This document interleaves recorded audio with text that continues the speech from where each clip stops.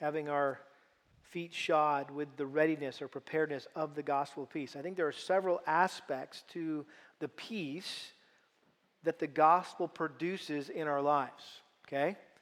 So there's several aspects to the peace that the gospel produces in our lives. And again, we're just trying to unravel this, unpack it a little bit. And so what does it mean, this gospel of peace that we're supposed to have our feet shod with?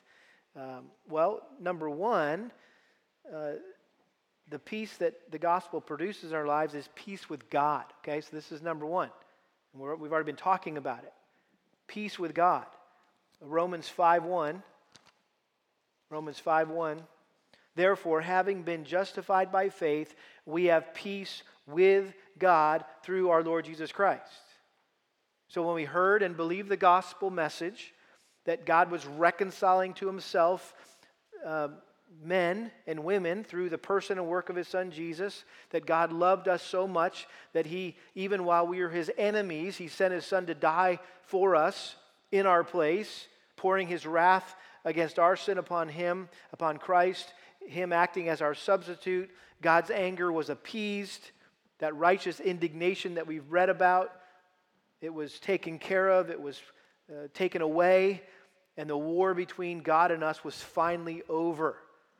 And for the first time, we experienced peace with God. And now, we have the assurance that we've been accepted by God. Our sins are forgiven. They've even been forgotten, if you will. We're forever holy and blameless in his sight. We are no longer God's enemies. We're his friends. We're no longer fighting against one another. Now he's on our side. He's fighting for us. And we have all these great verses about assurance of salvation. John chapter 10, verses 27 through 29, talking about how we are in Christ's hands and also in the Father's hands, and no one can pluck us out of him, out of their hands. 1 John 5, 13, really the whole book of 1 John is all about assurance of salvation. These things I've written to you who believe in the name of the Son of God, so that you may know that you have eternal life. So this is all about, I think, talking about assurance of salvation. Why? Because if you doubt your salvation, if you forget the gospel, you're always questioning and struggling whether or not you're saved, you're going to be no use in the battle. You're going to spend all your time focused on yourself. The battle's over by the time you get your armor on, because you're just so self-conscious about, am I saved or not? And this is no, you have peace with God. And I think this confidence of being right with God and having him be the one who provides for us and fights for us, it leads us to the next aspect of peace, I guess. Knowing we're at peace with God produces the peace of God. So that would be number two. Not only is this gospel of peace about having peace with God, it's also the peace of God. One of my dear friends every Sunday morning texts me a Bible verse and reminds me that he's praying for me every Sunday, early Sunday morning. And this past Sunday, this was the verse, Isaiah 26, verse 3. The steadfast of mind you will keep in perfect peace because he trusts in you. Or maybe your version says he will keep in perfect peace him whose mind is stayed on him, right? Love that verse. So this is the whole idea of having peace, the peace of God. John 14:27, remember Jesus comforting his disciples when he told them he was about to leave, and they got all nervous about him going away. And he told them about the Holy Spirit, and he said this in John 14:27, peace I leave with you, my peace I give to you. Not as the world gives do I give to you. Do not let your heart be troubled, nor let it be fearful. And then, of course, Philippians 4:7, I'm sure a number of you have that memorized. Philippians chapter 4, verse 7 talks about being anxious for nothing, but in everything by prayer and supplication with thanksgiving, let your requests be made known to God, and what's the rest of it say? And the peace of God, which surpasses all comprehension, will guard your hearts and your minds in Christ Jesus. So, knowing that God is on our side and that nothing can separate us from His love provides us with great courage, with great confidence that we can stand firm, and it makes us calm in the midst of the conflict. We have a complete inner peace. Even though the battle is raging all around us, we have this peace. And perhaps you've had people tell you that in the midst of some horrific trial in your life. And they're like, how can you be so at peace? And hopefully your first answer is, I have no idea. Because it's incomprehensible. It's hard to understand, right? I don't know why, other than the fact that the Bible promises me that He's going to provide me this peace that doesn't make any sense. But that's where it's coming from. It's coming from God. So, the gospel provides us peace with God. It provides us the peace of God, but it also provides us peace with others, particularly other people of God. Again, we're in Ephesians, right? Ephesians 6. Look at Ephesians chapter 2. Ephesians chapter 2, verse 14. Paul describing this new thing called the church. This is Ephesians 2:14. For He Himself is our peace, talking about Christ, who made both groups, talking about Jews and Gentiles, who are at opposite ends of the spectrum, by the way, diametrically opposed to one another. Talk about two groups of people who are at war with one another. He says, God is our peace, Christ is our peace, who made both groups into one and broke down the barrier of the dividing wall by abolishing in His flesh the enmity, which is the law of the commandments contained in ordinances, so that in Himself He might make the two into one new man, thus establishing peace, and might reconcile them both in one body through the cross, by it having put to death the enmity. And He came and preached peace to you who were far away, and peace to those who were near, for through Him we both have our access in one Spirit to the That's the result of the gospel. There's Jewish Christians and there's Gentile Christians, and they're all one in Christ. There's no longer Jew or Gentile, male or female, right? Slave or free man. We're all one in Christ. This is the unity principle of the gospel. And Paul goes on in chapter 3, verse 6. He says, to be specific, that the Gentiles are fellow heirs and fellow members of the body and fellow partakers of the promise in Christ Jesus through the gospel. Just in case you missed it, Jews, I was just wanting to make sure you understood that I'm talking about the Gentiles. Yeah, the Gentile dogs, right? They are now co-heirs with you. And it all happened through the gospel.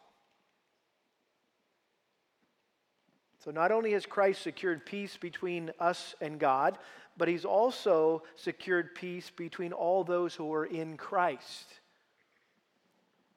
And what that means is whenever we get sideways or cross-threaded with a fellow believer, or a brother or sister in Christ provokes us or annoys us or offends us, we should never walk away and allow a conflict to go unresolved or unsettled. We should do everything we can to pursue a peaceable solution. Romans 12:18, if possible, as far as it depends on you, be at what? Peace with all men. Romans 14:19, talking about gray areas and areas of conscience and learning how to defer to one another's weaker and stronger brothers, right? Not offending one another, not causing one another to stumble. Romans 14:19, pursue the things which make for peace. Ephesians chapter 4, verse 2, with all humility and gentleness, with patience, showing forbearance to one another in love, being diligent to preserve the unity of the Spirit in the bond of peace. In other words, those are the character qualities, the attitudes that are necessary in order to maintain peace, the peace that we already have. It's not like we have to work for it. It's already been given to us. It's been achieved for us, but sometimes we mess it up because we're proud, or we're harsh, we're impatient, we're not loving, we don't work at it, we're not working hard at it to preserve the unity of the Spirit and the bond of peace. And the point is this, talking about how does all this relate back to the armor of God. Listen, Satan loves nothing more. I think this is his favorite thing, perhaps, within the church. I mean, you might think, well, no, I think it's sowing, false believers, the wheat and the tares. I think he likes doing that the most. Or maybe, sneaking in some false doctrines, some heresy into the church, raising up false teachers. Well, how about this? Maybe you've never thought about this, but I think one of his favorite tactics and one of his most effective schemes is to stir up strife among Christians, among like-minded Christians who believe in sound doctrine and who can discern if they're listening to a false teacher or not. But he can mess that group of people, as sound as they might be, as mature as they might be in Christ, he can stir up strife amongst them. And he knows that when there's division among the ranks, it makes the Lord's army ineffective. When there's infighting within the church, it distracts everybody from the mission, and the gospel doesn't get proclaimed, and people don't get saved, and they go to hell. And that's what Satan wants. So I'll just start a little brush fire over here, a little dumpster fire over here at Lakeside Bible Church. We'll let that burn a little bit and just kind of get everybody focused over, what's going on over here? And everybody's focused over here on the dumpster fire while the world's going to hell. Well, there's a community that needs to hear the gospel, right?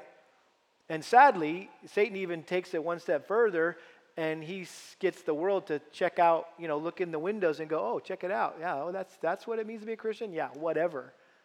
I don't want anything to do with that mess. I got my own mess. I don't need more of that, right? And so Satan is so shrewd in how he does this. Look at Philippians chapter 4. I think this is a great example of what I'm talking about. Philippians chapter 4 is the account of Euodia and Syntyche, two ladies, prominent ladies in the church in Philippi, who apparently had some open disagreement.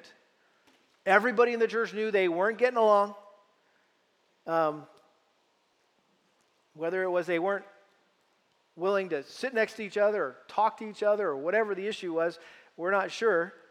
But listen to what Paul says. He says, therefore, my beloved brethren, whom I long to see, my joy and my crown, in this way, stand firm in the Lord, my beloved. Right? Sounds similar language here. It's all about standing firm in the Lord. He's talking to the whole church, by the way. This letter came to the church and somebody got up and read it to the whole church. So imagine if you were named Euodia or Syntyche, because look at the next verse. I urge Euodia and I urge Syntyche to live in harmony in the Lord.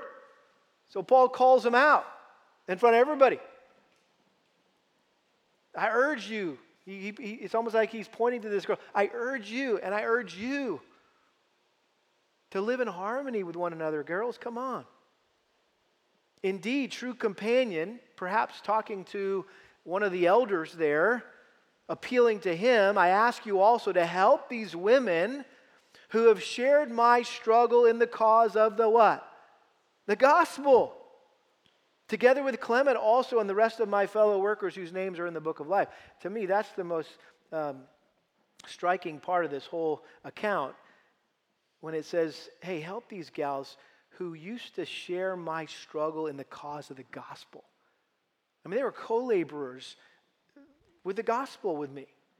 They were teammates, and we had a great thing going, and God was using us to proclaim the gospel, and people were coming to Christ and growing in Christ, and then all of a sudden, they got sideways with one another, and they don't even talk to each other anymore. It's like they're on the same team, but they don't pass the ball to each other. I mean, that's the death of your team, by the way.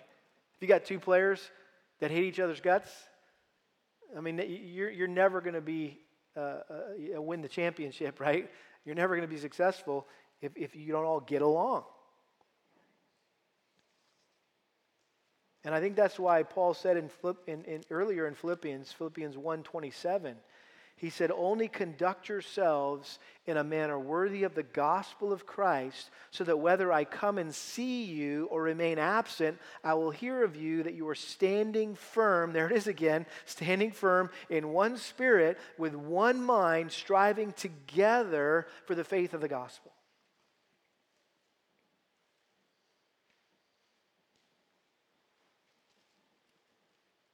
So in other words, practically speaking, we're in a war, and what is involved, this whole idea of having your feet shod with the preparation of the gospel of peace is hey, we're an army, right? We're soldiers.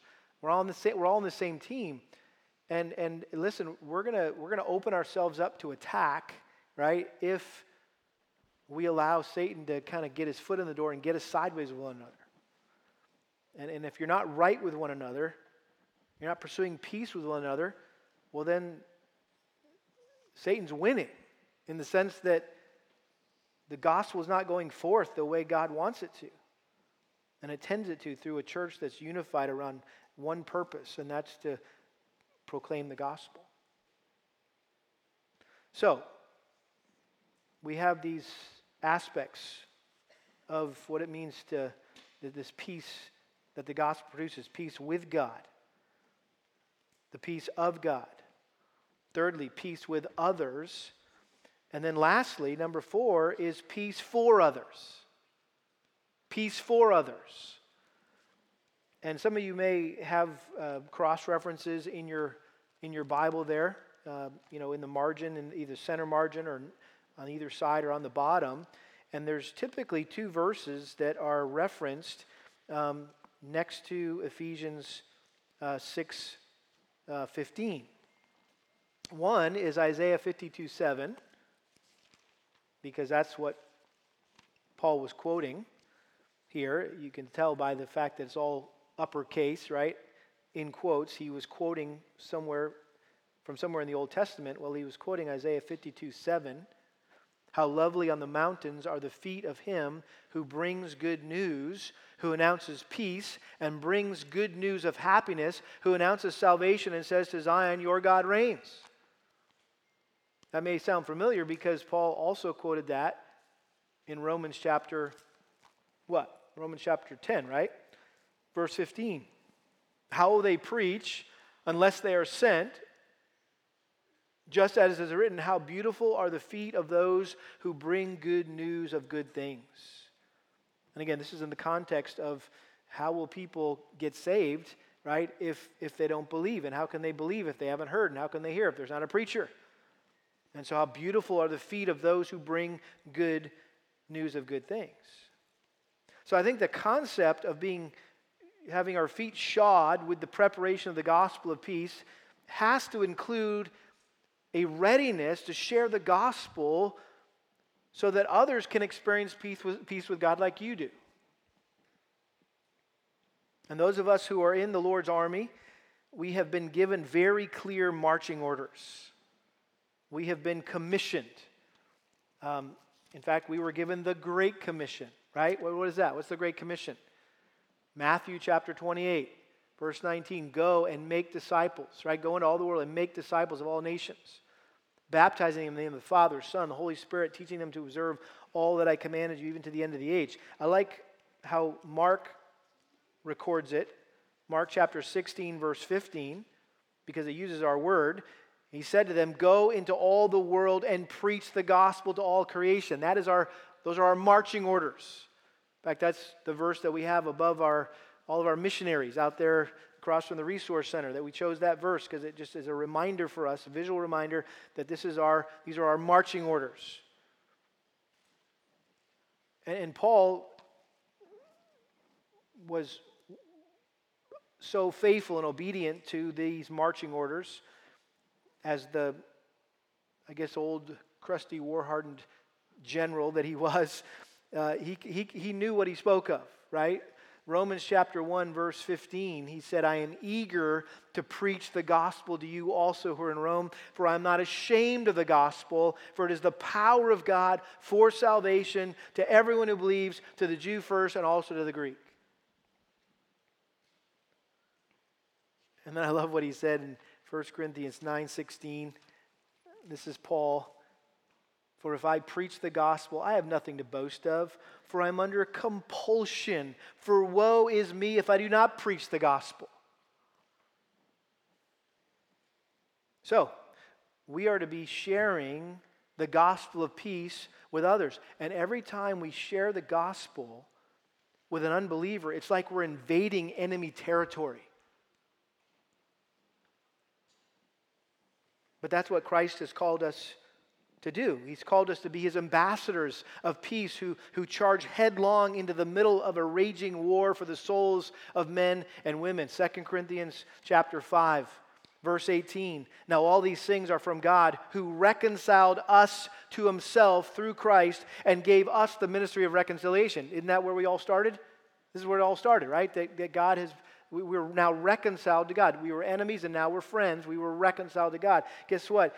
He has given us, entrusted to us, the ministry of reconciliation. What is that? Namely, that God was in Christ, reconciling the world to himself, not counting their trespasses against them, and he has committed to us the word of reconciliation. Therefore, we are ambassadors for Christ, as though God were making an appeal through us. We beg you, on behalf of Christ, be reconciled to God.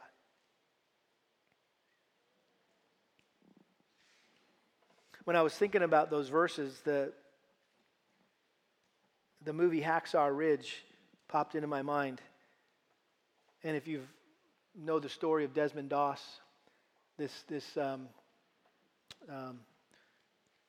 basically conscientious objector when it came to carrying a weapon into war, he said, I will never kill anyone, but I still feel compelled to go into battle. And so he got court-martialed and all that kind of stuff, and finally went before his authorities, and they decided, hey, if you're dumb enough to go into battle without a gun, you go, and may God be with you. And so he went during World War II there, and he was on Okinawa on that Hacksaw Ridge when all the soldiers went up over there. If you saw the movie, right, and they got blasted, and they had to retreat.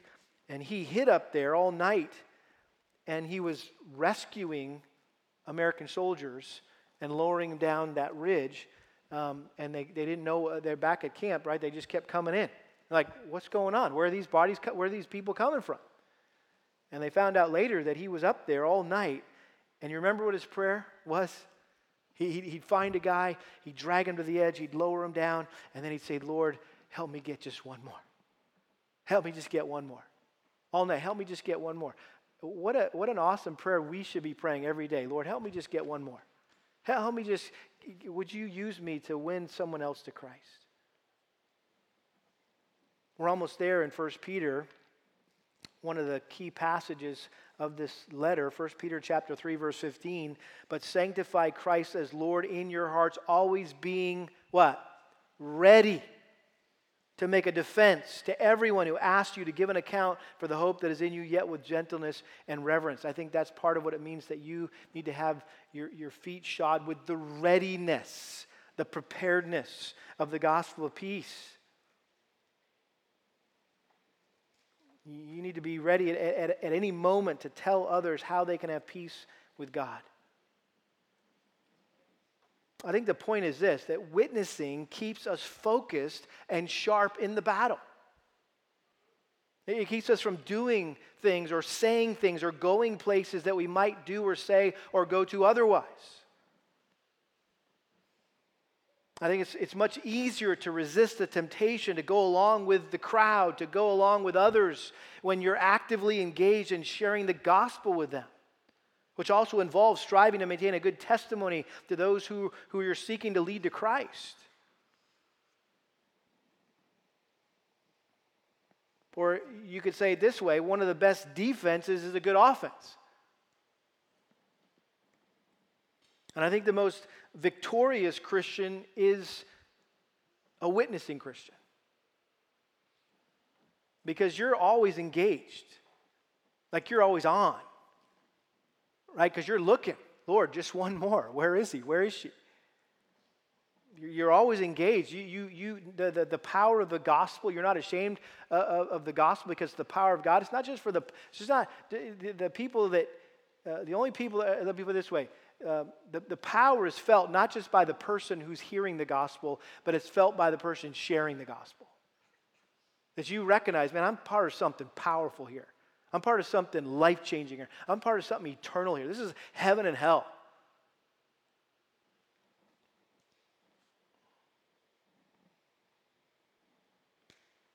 I'll never forget an experience I had several years ago that reminded me of how important this piece of armor is. These feet that are shod with the readiness of the gospel of peace. When we go on vacation as a family or as a couple, Kelly and I, sometimes we'll just, I'll usually just wake up early in the morning before anyone else, and I'll just go out looking for a fun donut shop and an epic coffee shop and bring home donuts for the kids and coffee for Kelly, and it's just kind of fun, and I make breakfast for everybody. And so a few summers ago, our family was up in Washington, and one morning I was going about my early morning routine and had acquired the donuts, but hadn't found a coffee shop yet. And if you know anything about the Pacific Northwest, I mean, coffee is everything, right? It's part of the culture. It's not only everything, it's everywhere. And there's these little drive-through coffee huts all over the place that are usually just big enough for one barista to fit inside. Imagine there's that new little coffee hut there on 105, right? You guys see it driving. It's like tons of those everywhere. And so as I was headed back to our rent house, I saw one of these coffee huts, and I swung in to grab Kelly a cup of coffee. Well, little did I know this wasn't your normal coffee hut. And I pulled up to the window, which was more like a door, and this young college-age girl stepped into the opening, and all she had on was her undergarments. And that's when my quiet time got started that day. I was completely caught off guard. I didn't even really know what was going on, what to do, what to say. And as I was contemplating doing the Joseph thing and just like punching it, in the rental car and peeling out because it shocked me so much, she asked me, well, what can I get you? And I just kind of awkwardly asked her for Kelly's favorite coffee drink. And so she went over and started making the drink and chatting with me. And that's when I realized that this was intended to be a visual experience along with your cup of coffee. And I wish I could tell you at that moment that my initial thoughts were as pure and innocent as my motives in driving up to that coffee hut. And that I didn't think to myself, you know what, nobody knows me around here. And is it really going to hurt to take in the view? Thankfully, those thoughts quickly fled away because it became so obvious to me that Satan had launched a surprise attack on a sleepy dad out trying to find coffee and donuts and serve his family. And I was awake now. But at the same time, I became strongly convinced that this was a divine appointment. And I just told myself, there is no way I am driving away from this place without sharing the gospel with this girl. Because this is so in my face. And I don't remember consciously thinking this, but it was almost like, okay, Satan, you want to go? Let's go. And so I started with the obvious. Shows how awkward I felt, and my mind was still spinning. I said, it looks like you forgot to get dressed today. Great conversation starter, I guess, right? So she proceeded to explain to me how that was her uniform and that she worked for a special chain of coffee huts throughout the Northwest where all the girls dressed like that. Thankfully, we moved on quickly from that, and she admitted to me that her dad would be so disappointed with her if he knew where she worked because he was a Catholic. And he had raised her to be a Catholic. And she explained to me how she believed in God, but had left the Catholic Church because of all the hypocrisy she saw growing up there. And that was the end that I was hoping for and praying for.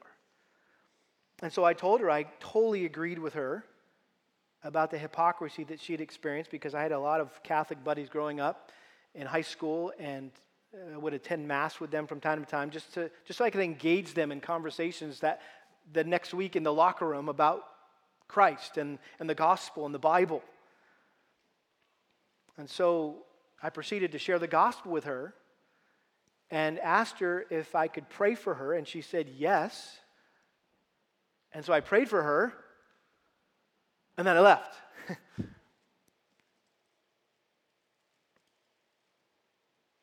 But when I drove up to that coffee hut,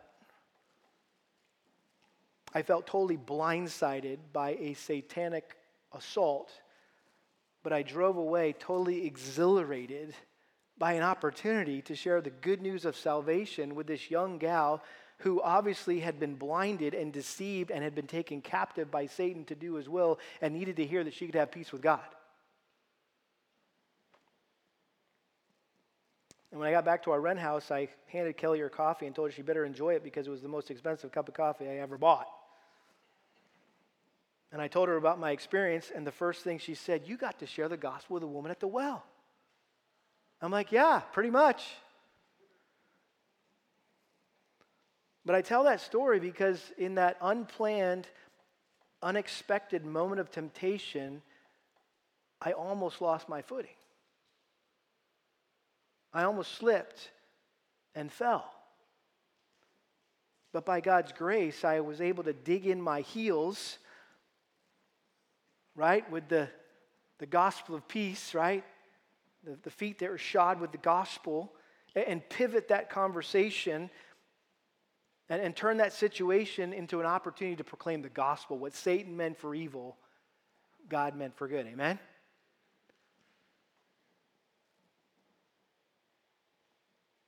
So this is practical stuff. Having shod your feet with the preparation of the gospel of peace. In order to stand firm against Satan, we must have peace with God that results in the peace of God, and peace with others. We need to maintain peace with others, and we need to take advantage of opportunities that God gives us to proclaim peace to others. So, practically, 3 takeaways. Number 1, initially, repent and believe the gospel. You want to stand your ground in the strength of the Lord? You want to be battle ready? Well, you got to get saved. You got to be a Christian. You got to be on the right side. That's where it all starts. Mark chapter 1, verse 15, Jesus said, "The time is fulfilled and the kingdom of God is at hand. Repent and believe in the gospel." So turn away from your sin. Trust in Jesus Christ as the only way that you can be made right with Him. And that's where it begins for you to be able to stand firm and to stand your ground in the strength of the Lord. Number 2, regularly preach the gospel to yourself. Regularly preach the gospel to yourself. That's a phrase you may or may not be familiar with. Jerry Bridges is someone who has written a lot about this subject. In other words, his point is that too many Christians, we think the gospel is just something for the moment we get saved, and then we move on from the gospel. And we just go off and into the world of sanctification, and the only time we talk about the gospel is if we're talking to an unbeliever. Where he says we should be talking to ourselves about it every day and reminding ourselves of the good news of the gospel. That on good days when we successfully fill all of our duties and we feel good about our relationship with God, as if we've earned His favor and He's delighted with us, right? No. That's not your standing with God because you had a good day and you resisted the temptations that came that day. No, even on the bad days when you miss your quiet time or you miss church or you miss that opportunity to witness and you feel overwhelmed with guilt and you feel like God is disappointed with you, guess what? Your standing with God hasn't changed because it was never about you and what you did or didn't do. It was always about Christ. And so we need to remember that our acceptance before God is not based on what we do or don't do on any given day, but on what Christ has already done for us. And so we need to remind ourselves every day we are accepted by God on the sole basis of the obedient life and sacrificial death of his Son, Jesus. So be thinking about that, pondering that.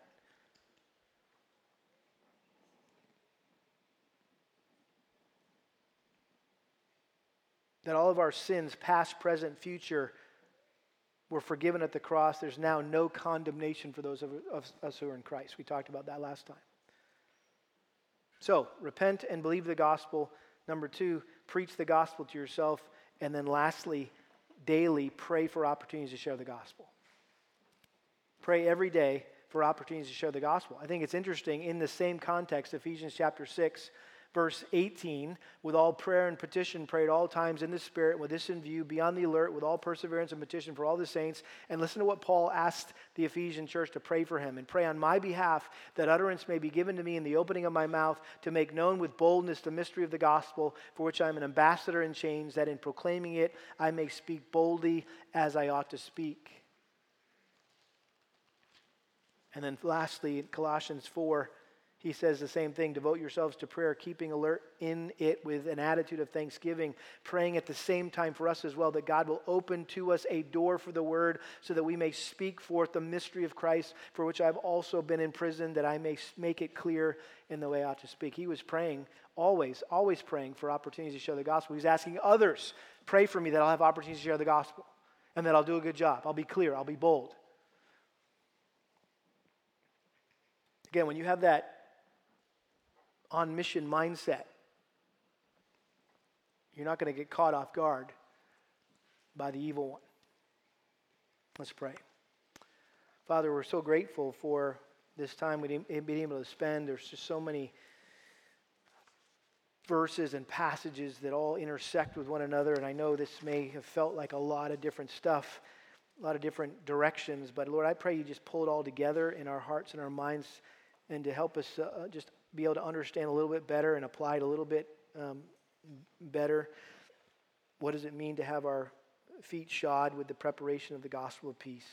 So work these truths into our minds, into our hearts, into our lives for your glory and for the name of Christ and his kingdom, we pray.